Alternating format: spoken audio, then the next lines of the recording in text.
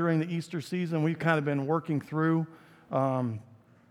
digging deeper into characters of the Easter story in the Bible that maybe don't get as much attention during your typical Easter season. And though Easter's over, today we're going to continue that. We're actually going to work that into next week as well. So even though Easter's over for us here at the Greenhouse, we're kind of on this same topic through next week before we shift gears. We want to look specifically at some individuals today that played a role in the life and the death and the burial and the resurrection of Jesus Christ. And these people that we're looking at, we don't believe just happened to be a part of the story by circumstance, but we believe they were placed in the roles that they were given by God, and that God has something very important by the way that they react, by the way that they talk, by the way that they minister to Jesus and carry out His word, that teach us something very important. Now, so far, up to this point, all of the figures that we've looked at are been male. They've been Jewish leaders, the thief on the cross, and I could go on through the list. And that's pretty typical for sermons during Easter time, that a lot of the main characters, because really it's the men that are writing the history, right? And it's the men in this culture that get named all the time, and women sometimes, in this case, are just going to be called the women, okay? Now, I don't know. The whole fact that I was the one that, and Jeannie's back there, I know she's laughing because she's like, Kevin, of all people, is talking about the women. But yes, so I'm going to do my best. So these women that are referred to in Scripture as the women are a group of unspecified number. They are women that actually follow Jesus as his disciples, and they do some things as his disciples consistently. They welcome him into their homes. They finance his ministry. They follow his teachings, and they stick by him no matter what. And this really didn't surprise Jesus, because Jesus actually predicted in John chapter 16 that during his death on the cross, that his 11 male disciples that were left would actually abandon him. And then as we continue to read in Scripture, we know that the women remain by his side. The guys are gone. They're scared. They're afraid of being arrested. It is the women who remain by Jesus' side during his death, his burial, and his resurrection. In fact, in Luke 23, when Jesus is carrying the cross on his way to be crucified, the only people that he speaks to are the women that are actually following him with the cross as he's carrying the cross, and they're crying, and he speaks to them. So their stories are important because in our case today, there's going to be a lot to learn about what it really looks like to be a fully devoted follower of Jesus Christ. And the women in the Easter story actually serve as a great example to us as to what we're supposed to look like as fully devoted followers of Jesus. Now, we might say, well, what does it even really mean to be a fully devoted follower of Jesus Christ? And we don't have to make up the answer on our own, because Jesus actually tells us in his own words in Mark chapter 8 what it really means to be a follower. As we read, it says, "And calling the crowd to him with his disciples, he, Jesus, said to them, 'If anyone would come after me, let him deny himself, take up his cross, and follow me.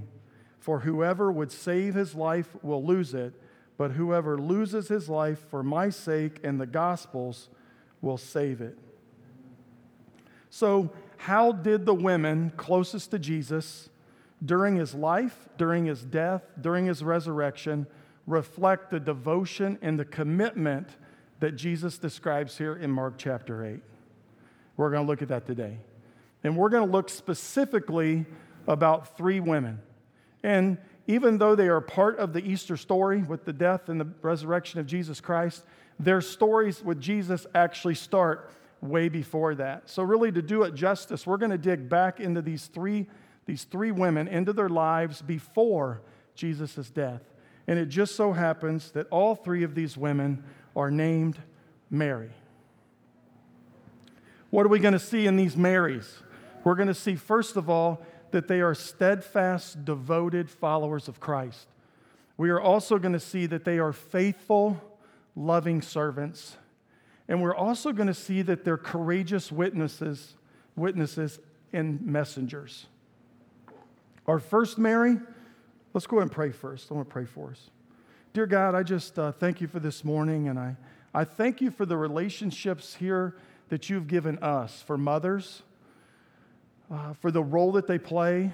And I thank you of how we just see examples in your story, in your holy word, of how important these relationships are and how they really show us the relationships that we should have with you. And I pray today we could connect that. I pray that we could take roles of mothers and fathers and of aunts and uncles and working with children and all kinds of things, and we could relate this to you as a loving father and the examples that you gave us and how much you love us by sending your son Christ. In Jesus' name, amen. So Mary, the mother of Jesus, she obviously is the Mary probably that gets the most attention. It's very appropriate that we start with her today because she's the mother of Jesus, and obviously it's Mother's Day. I think in order to capture the true essence of Mary's devotion to God, her true devotion to her son, Jesus, even though Jesus is God's son, Mary is his earthly mother. That we need to go back to when we're first introduced with Mary in Scripture. Reading from Luke chapter 1, we see, "And the angel said to her, 'Do not be afraid, Mary, for you have found favor with God. And behold, you will conceive in your womb and bear a son, and you shall call his name Jesus.'" As the story goes on, we see, "And Mary said to the angel, 'How will this be since I'm a virgin?' And the angel answered her, 'The Holy Spirit will come upon you, and the power of the Most High will overshadow you.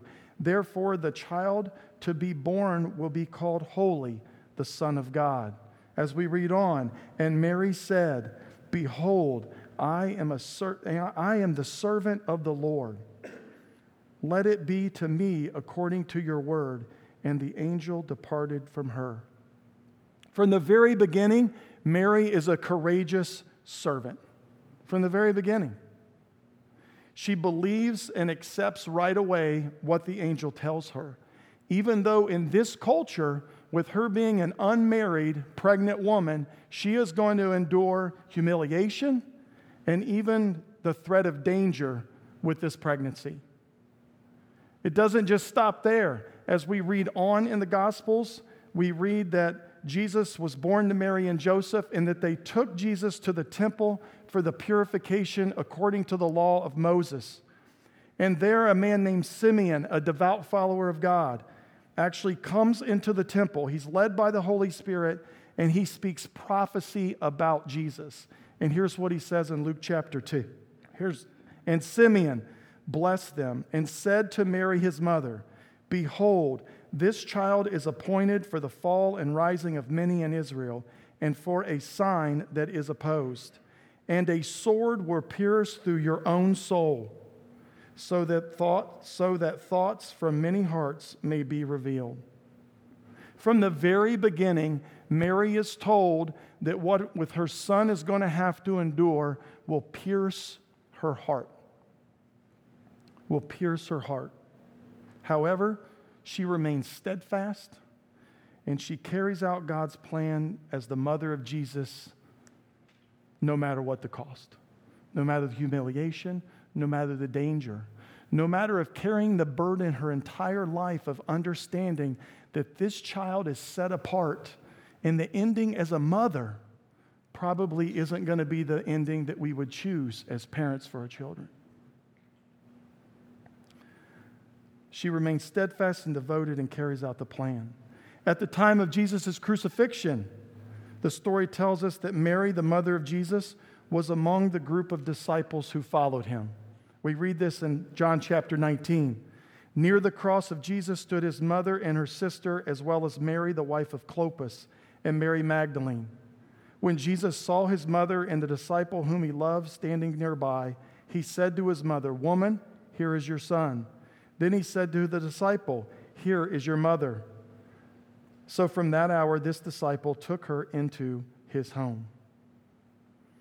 Even in the last few moments of his life, Jesus provides us an example of what it means to truly love others, specifically in this case, our mothers. Now, I just wonder, what was Mary thinking as she watched her son hang and die on a cross in an excruciating manner, right? As a mom, I'm going to get rid of it, okay, Joe? We tried.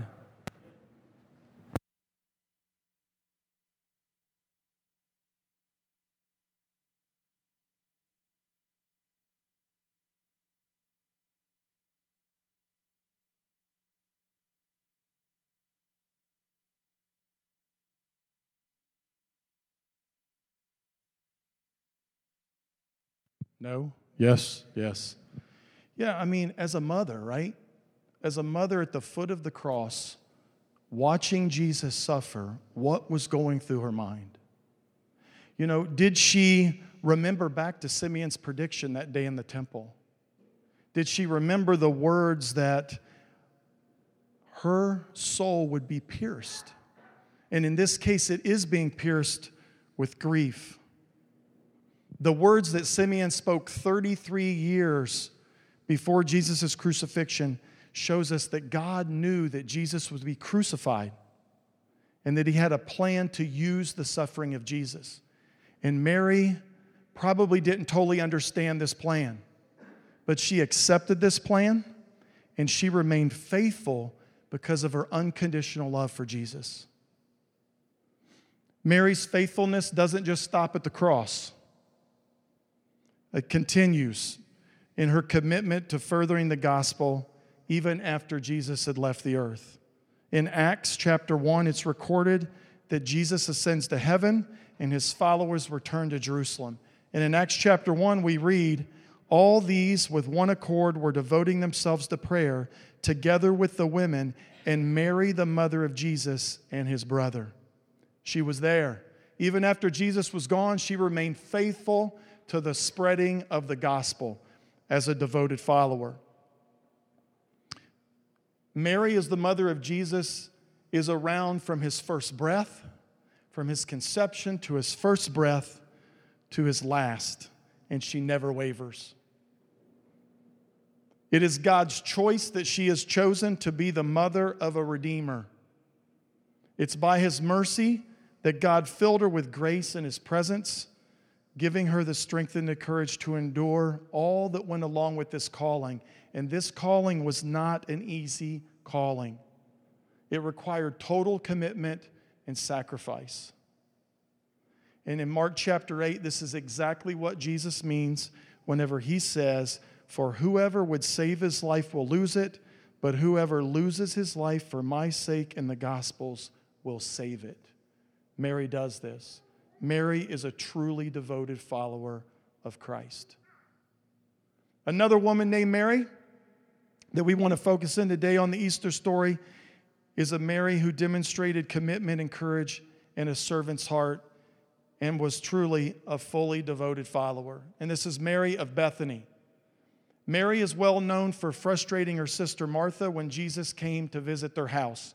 We read about this account in Luke chapter 10. Now, as they went on their way, Jesus entered a village, and a woman named Martha welcomed him into her home. And she had a sister called Mary who sat at the Lord's feet and listened to his teaching. But Martha was distracted with much serving, and she went up to him and said, Lord, do you not care that my sister has left me to serve alone? Tell her to help me. But the Lord answered her, Martha, Martha, you are anxious and troubled about many things, but one thing is necessary. Mary has chosen the good portion, which will not be taken away from her. Jesus' response gives us the first insight into Mary of Bethany and into what he meant when he said in Mark 8, if anyone would come after me, let him deny himself and take up his cross and follow me. Jesus commends Mary for choosing the better, meaning that Mary's desire to be near to Jesus, to hang on to his every word, was far more important than anything else going on in the house. Mary chooses to put Jesus first. Learning from him, being at his feet, not doing chores and duties is her first priority. As we read on about Mary in the Gospels, we read that her family continued to build a close relationship with Jesus. And in John chapter 11, we even read that Jesus loved them, this family, very much. This love is shown as evidence as well whenever Jesus came and actually rose Lazarus, Mary and Martha's brother, who had passed away, actually raised him from the dead. Now, soon after this miracle of Jesus raising Lazarus from the dead, and just before the days of the crucifixion, Jesus returns to Bethany. He returns to Mary and Martha's house. And he has a meal with them and his disciples and other followers there. And Mary again is there. And we read about this instance. Martha again is serving, while her brother Lazarus is actually reclining at the table with Jesus and the disciples. And Mary chooses to do something that is like counter to anything cultural at the time. She, in order to bring glory and honor to Jesus. John chapter 12, we see this story. 6 days before the Passover, Jesus therefore came to Bethany where Lazarus was, whom Jesus had raised from the dead. So they gave a dinner for him there. Martha served, and Lazarus was one of those reclining with him at the table. Mary therefore took a pound of expensive ointment made from pure nard and anointed the feet of Jesus and wiped his feet with her hair. The house was filled with the fragrance of perfume, but Judas Iscariot, one of the disciples, he who was about to betray him, said, "Why was this ointment not sold for 300 denarii and given to the poor?" He said this, not because he cared of the poor, but because he was a thief, and having charge of the money bag, he used to help himself to what was put into it. Jesus said, "Leave her alone, so that she may keep it for the day of my burial. For the poor you always have with you, but you do not always have me." Everything about this incident with Mary and Jesus is offensive. The meal is interrupted. The gift, it's excessive. And it's a woman daring to touch a man with her hair. In spite of the criticism of the disciples about wasting this costly perfume, we think this bottle of perfume was probably worth about a year's wage that she pours out. Mary chooses to give her very best. She chooses to deny herself and to give Jesus the glory that he deserves. And in a culture where a woman's touch was often forbidden, Mary dares to hold the feet of Jesus in her hands, to pour perfume out on his feet, and to spread it with the ends of her hair. And rather than measuring out small amounts of perfume and wiping it, she breaks open the jar and pours it all out. This is evidence that she's all in. She's fully committed, sparing no expense. The oil that she could have been saving this oil for her own burial, maybe the burial of a loved one, but it's all been poured out generously without the thought of the future. Her display of service, honor, love, and humility modeled what Jesus taught, and he defended Mary's actions and affirmed them as evidence of her complete devotion to him. What an example. Our last Mary of the Easter story is Mary Magdalene. She's another Mary whose relationship and commitment to Jesus provides us with an example of what Jesus meant when he said that his followers must come after him and lose their lives for his sake and for the sake of the gospel. And in order to understand the magnitude of Mary Magdalene's relentless and courageous faith and devotion, I think it's important for us to recall who was Mary Magdalene before Jesus. She was Mary of Magdala. She became a follower and a close friend of Jesus after he healed her from being possessed by 7 demons. We read about this in Luke chapter 8. Soon afterwards, he went on through the cities and villages, proclaiming and bringing the good news of the kingdom of God. And the 12 were with him, and also some women who had been healed of evil spirits and infirmities. Mary called Magdalene, from whom 7 demons had gone out, and Joanna, the wife of Chuza, Herod's household manager, and Susanna, and many others provided for them out of their means. Now, it's easy to kind of read over the whole 7 demon things and not make a big deal about that, but let's just think about that for a minute. How tormented must Mary Magdalene have actually been? What was her life like before Jesus?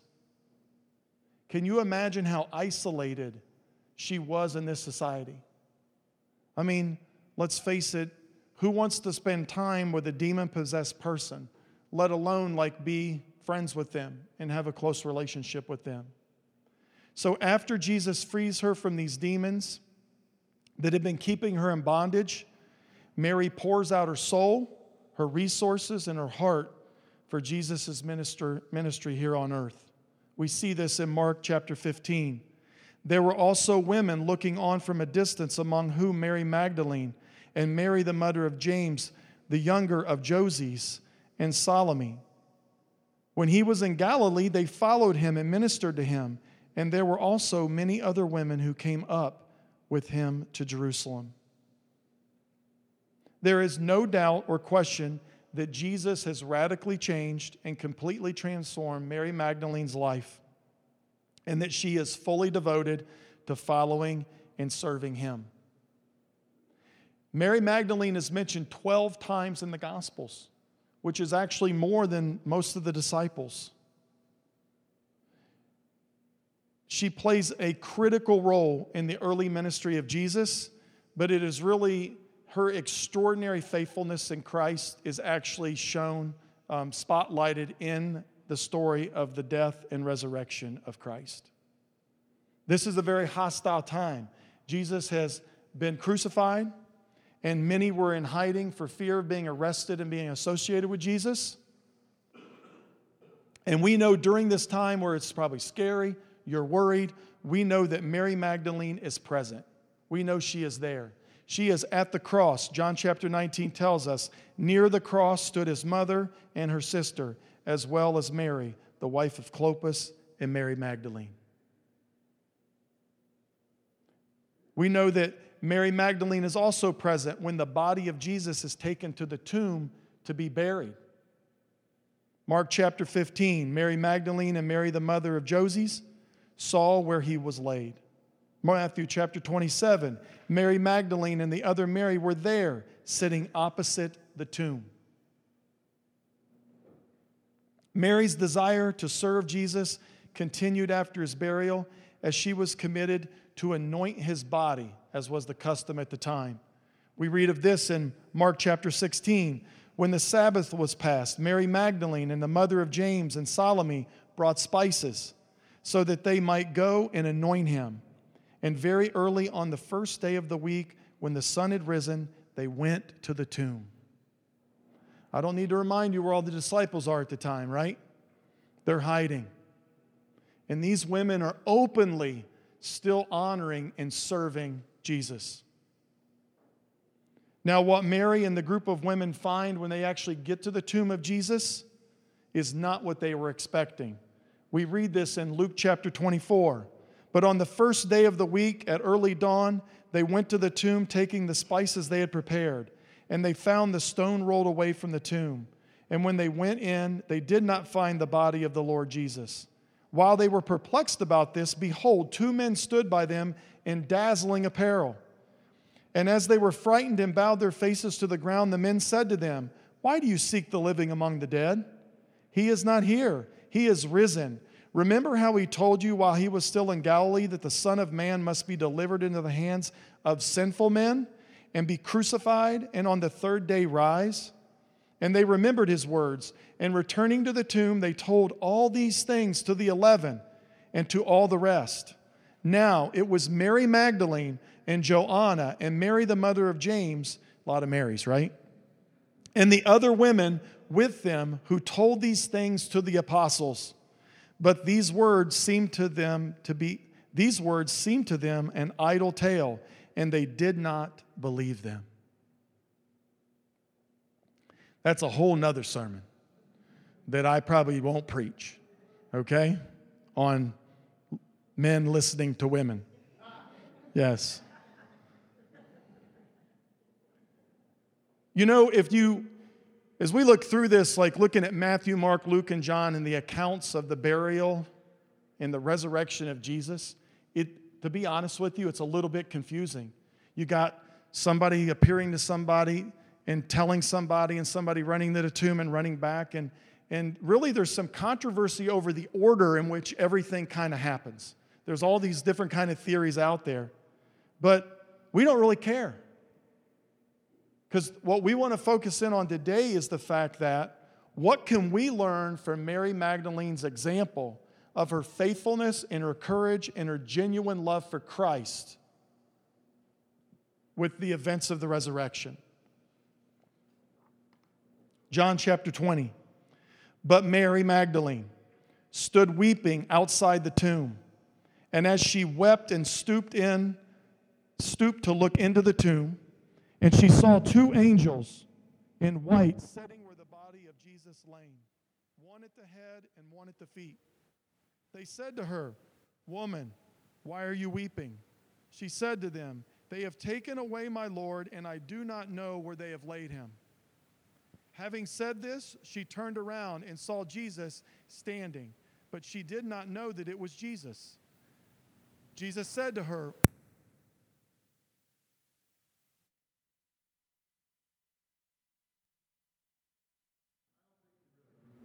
I know, but it's okay.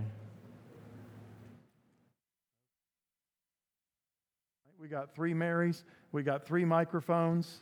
We got all kinds of 3Ms around here. So she sees Jesus standing there, but she doesn't know it's him. As we read on in verse 15, Jesus said to her, "Woman, why are you weeping? Whom are you seeking?"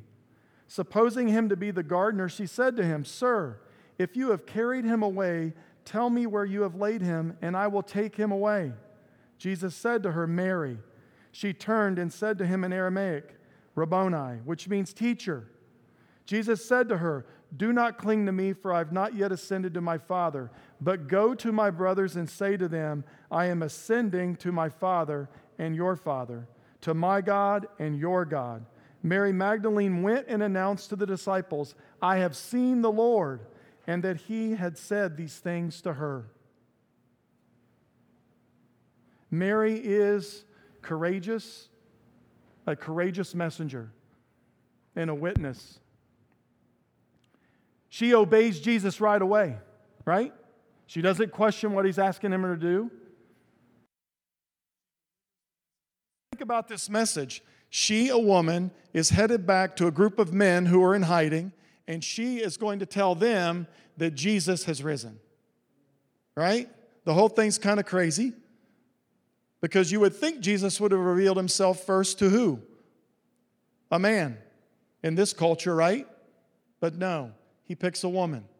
And then he asks her to have the courage to go back to the men and tell the men that she had seen the risen Lord.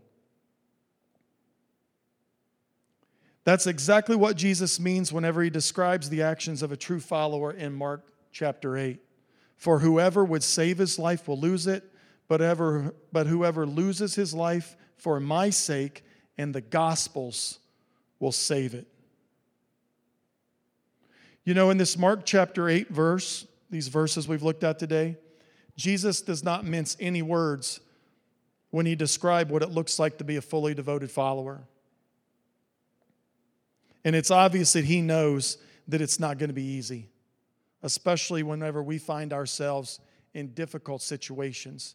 And we need these 3 ladies to us serve as an example of followers of Christ that found themselves in difficult situations.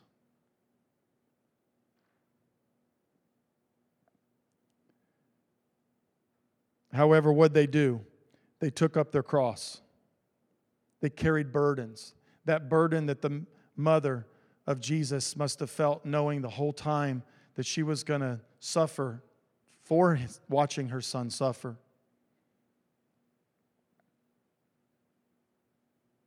As we consider our own journey as followers of Christ, I have a few questions that I want us to ask ourselves in reference to these three ladies.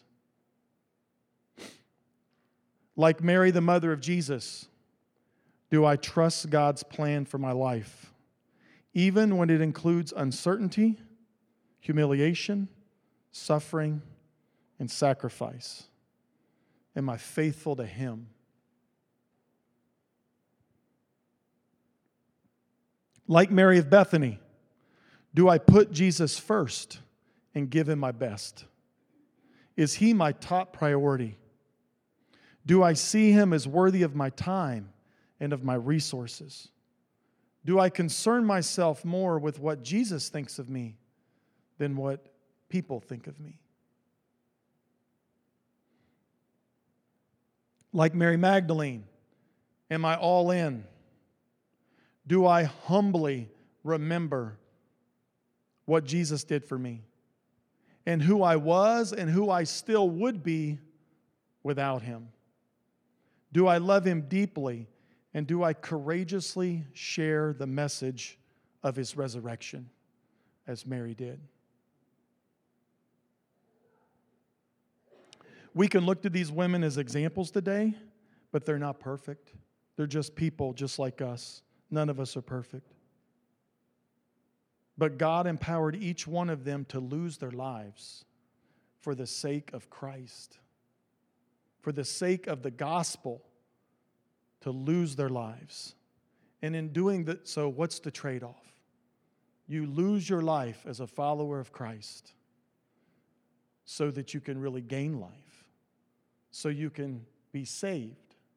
Now, the whole word saved is kind of strange, and when you grow up in church and you always hear about, people say, well, I got saved back in, this time, and people are, I think some people we think, oh, saved from what? Like, what exactly were you saved from? Saved from death. We are all human beings separated from God, yet a loving Father sent Himself in the form of a man named Jesus Christ, Son of God, human flesh, but fully God, to save us, to take our place for the penalty of sin. These three Marys are great examples of understanding that losing our life here on earth for the sake of the gospel, for the sake of Jesus, really leads to life more abundantly here on earth, and ultimately to eternal life with God, to be one in communion with God again, as it was in the very beginning. If you're a fully devoted follower of Christ, we have a lot of challenges here. I went through these questions. I just kept beating myself up because, am I all in? Do I really care about the approval and what God thinks of me over what man thinks of me? Am I willing to be faithful even in the times where I don't understand what's going on, or downright sometimes I just don't like what's going on? Can I have that same faith as Mary, the mother of Jesus? Especially here on Mother's Day, right? When we think about how much our mothers love, I'm not saying dads don't, but that relationship with a mother, right? And the caring for, and the taking care of and loving of her children, to watch your son, to know the whole time that he's living that the outcome is not going to be a good one for you as a flesh mother, right? But to trust God's plan. Do I have that kind of devotion to God as a true follower of Him? And to understand that the only way that these three women showed this devotion and this commitment was by the strength and the faith that God gave them by being willing to put themselves second and put Him first. If you've not put Jesus first today in your life, been saved as we call it, Today is the day, I would say. What a better day than on Mother's Day to reach out and to acknowledge that gift that God has given us, that we see that these three women were all in and believed wholeheartedly in their heart. Let's pray. Dear God, I thank you for these three ladies. I thank you that they were not perfect people. They were just like us, flesh and blood, that they made mistakes, but that we see examples in your word about how fully committed, no matter what was going on in their life, how fully committed they were to you. And I pray that we would be challenged by that. I pray that we would rely on you for the strength in our lives to show the same commitment, whether it be in a time where we are not sure what's going on and don't know why, whether we're in a time where we're distracted and we want to care so much more about the world than we do you, or maybe in a time where we have failed to remember what we are like, what we were destined to be and to be like without you. I pray that if someone here today does not know you and does not have that relationship with you, that you would speak to them and that you would just reveal yourself to them and that they would be obedient in that way. In Christ's name, amen.